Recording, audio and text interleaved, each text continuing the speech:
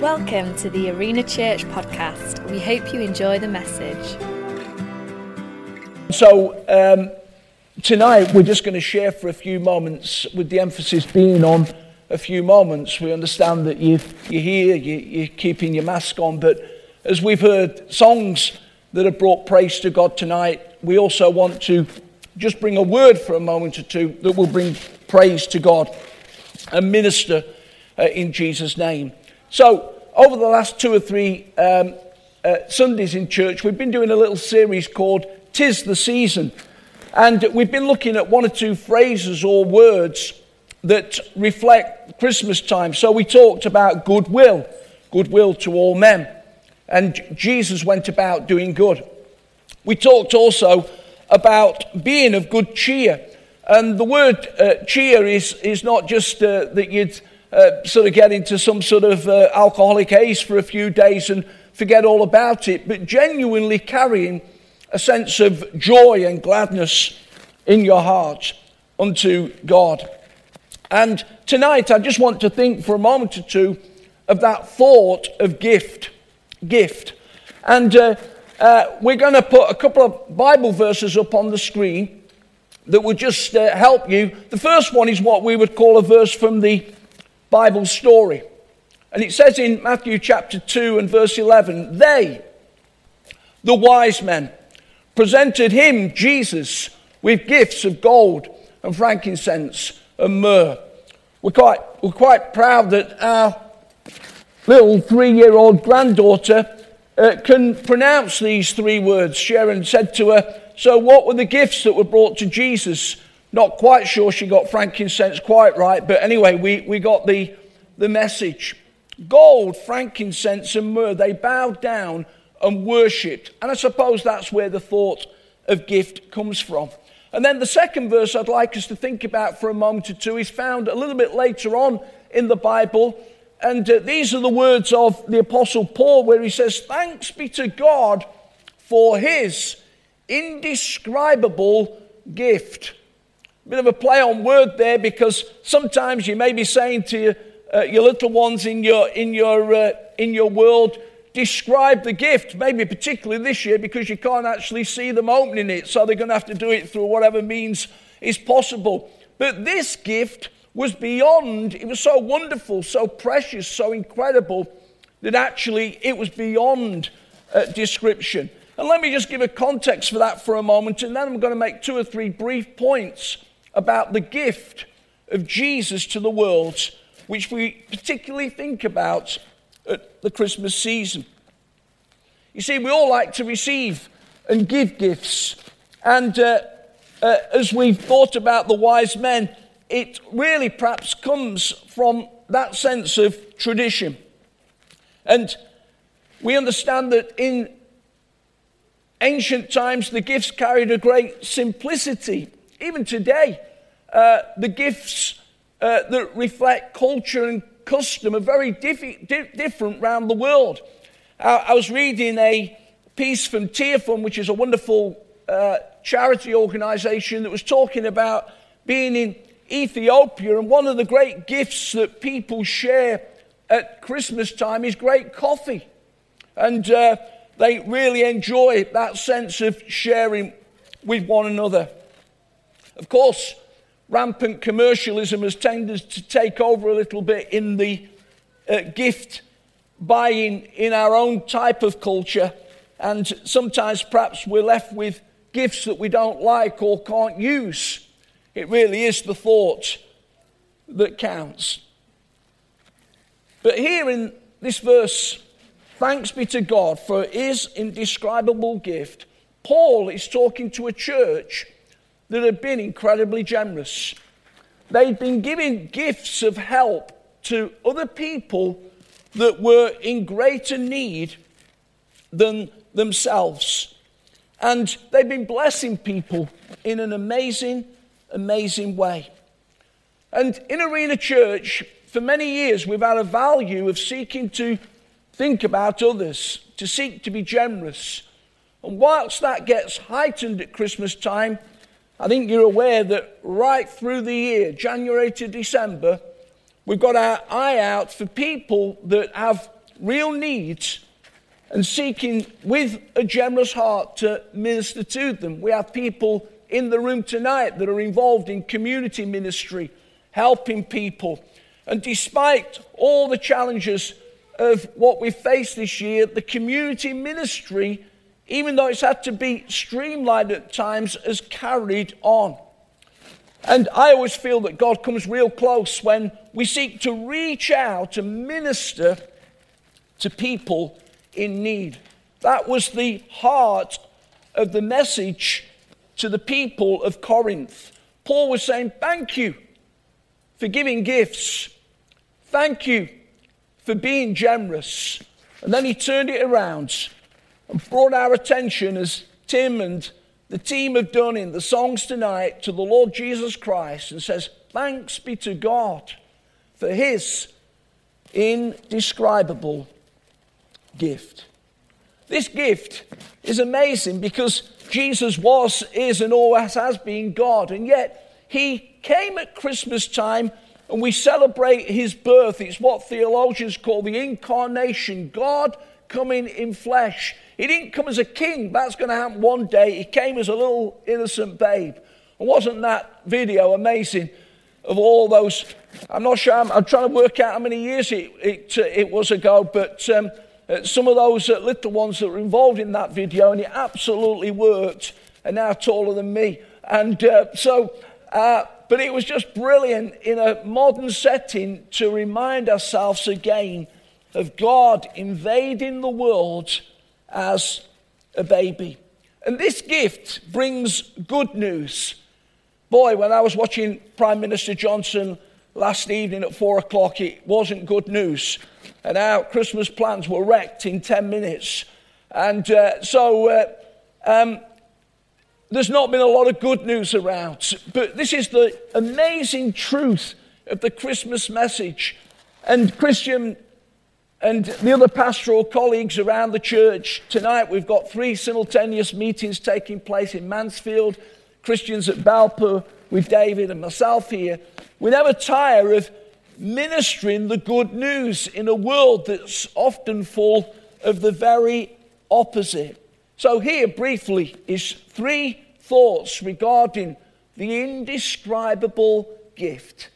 And tonight you apply them to your heart afresh. Number 1, it's a gift for the whole world, and yet just for you. A gift for the whole world, and yet just for you. We were reminded on the online service this morning that there are 7.8 billion people that live in the world, and it's growing all the time. And the problem sometimes that you get with people is they say, well, we know God loves the world, but he surely can't be bothered about me. Well, that is the good news, because God does love the whole world and came to save it, but he is so vitally interested in every individual believer. You are special. You are unique. You are precious. You can have your own faith story. It's a gift for the whole world, but it's just for you. Secondly, it's a gift that costs God everything and us nothing.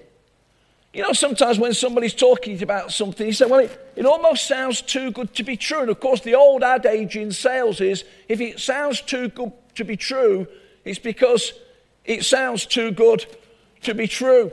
But honestly, without any sense of embellishment, the good news of Jesus, though it sounds too good to be true, is rooted in truth. The gift cost God everything. He gave his son at birth, at Christmas, but also with the thoughts, future, of giving his life on a cross for us.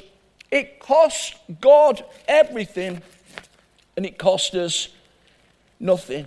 And when we come to Jesus, we recognize the utter bankruptcy within our own inner life to pay the price, and accept that grace pays the bill. Now that word grace, it may be that you say grace at Christmas time, thanking God for the meal. You may be that at times you understand grace to be something free, or that's free gratis. That's where the word comes from, free. And the word grace in the Bible simply means an undeserved, unmerited gift. I'm going to read a story to you to try and illustrate exactly what grace means. I'm going to take you to a restaurant, and a man is enjoying lunch with his son. He says, I noticed that the waitress brought our bill and then she took it away again. She placed it on the table and smiled and says, somebody else in the restaurant has paid for your meal. You're all set to go. The bill has been paid. The man says that as I walked away, I had the strangest feeling. The feeling was of utter helplessness. There was nothing I could do. It had been taken care of. To insist on paying would have been pointless. All I could do was trust what the waitress had said was actually true and then live in the reality of it, which meant getting up, leaving the restaurant. My acceptance of what she said gave me a choice to live like it was true or to create my own reality in which the bill was not paid. This is our invitation too, to trust that we don't owe anything, to trust that something is already true about us, to trust that somebody else has paid the price, to trust that grace pays the bill. It's only happened to me once. Let me take you to Bella Italia in Nottingham. And I'd met somebody for lunch. And across the room was a colleague of mine, a minister. I said, hi, David. All right. Yeah, all right. And when I got to pay for the bill, and it was me paying, the waitress says, oh, that bloke that went out about 15 minutes ago, he's paid for it. Woo! Grace paid the bill that day. And it was a completely disarming experience. And that is the good news of Jesus. Sometimes we think we've got to climb this slippery ladder, try a bit harder, be a bit more religious, come to church more often. We're never going to get there. The bill's been paid. The bill's been paid. You just have to accept it. And thirdly, the third truth is this, that it's a gift for now, but it lasts forever. Some gifts, they'll barely last the Christmas season. Some gifts will be more durable. Some gifts that you've got have got sentimental value, maybe an engraved watch or bracelet that you treasure and you'll keep until your dying day. But however great the natural gift is, one day it's going, even if it gets passed generationally, one day it's going to fade. But here's the truth tonight. The gift of life in Jesus really does last forever. And the great author C.S. Lewis, Chronicles of Narnia fame, says the Christians who do the most in this world are the ones who think about the next world most. It is when Christians cease to think of another world that they become so ineffective in this one. God says tonight, I want to give you a gift, not just for now, not just for this week, but a gift that will last forever and ever. It's called eternal life. And as I close, how do we respond to the gift? Here's 3 responses. Number 1, the gift can be rejected. And he says that when Jesus came to his own, that was the Jewish people, the people rejected him, and of course, still do, fail to recognize that he's Messiah. Number 2, it can be neglected. In other words, the old joke of the vicar that when he was doing the announcements at Easter, said to a lot of his congregation, I'll see you again at Christmas time. In other words, there's a long time where we can just neglect it, or the gift can be accepted. And around this room tonight, there are some incredible stories, and everybody's got a story. Some people have had a Christian background, and yet their response to accepting the gift is no less a miracle than other people. And we have people around this room tonight with some incredible stories. that searched for so many things in life to try and find the real answer to what the faith was all about, until they came and received Jesus. And tonight, I encourage you not to reject the gift, not even to neglect the gift. We'd love to see you before next Christmas time, when hopefully things will be a little bit more normal. And tonight, we'd love every one of us to come to a place of accepting the gift. Now, you've seen this here, and I'm wondering tonight if someone would like to accept this gift from me. I wonder if one of the little ones would like to. It's worth that young man there. In other words, just come up on the platform for me. Thank you.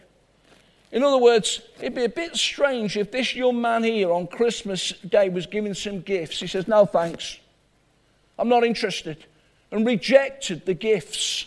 I don't think you're going to do that. It'd be a little bit strange if he neglected the gift. My wife's brother-in-law, no longer on this earth, would never open his gifts until about February time. He was just, he just neglected them. No, what we expect at Christmas time is that when a gift is given, it's accepted. That's yours. I think you'll enjoy as well.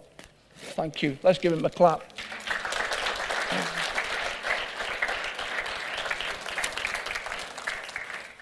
And as I close tonight, as the Apostle Paul was thanking a church for being incredibly generous, as always, he turned the attention to the Lord Jesus and says, thanks be to God for his indescribable gift. May every one of us find room in our heart to accept that. It'll change us forever. Let's pray.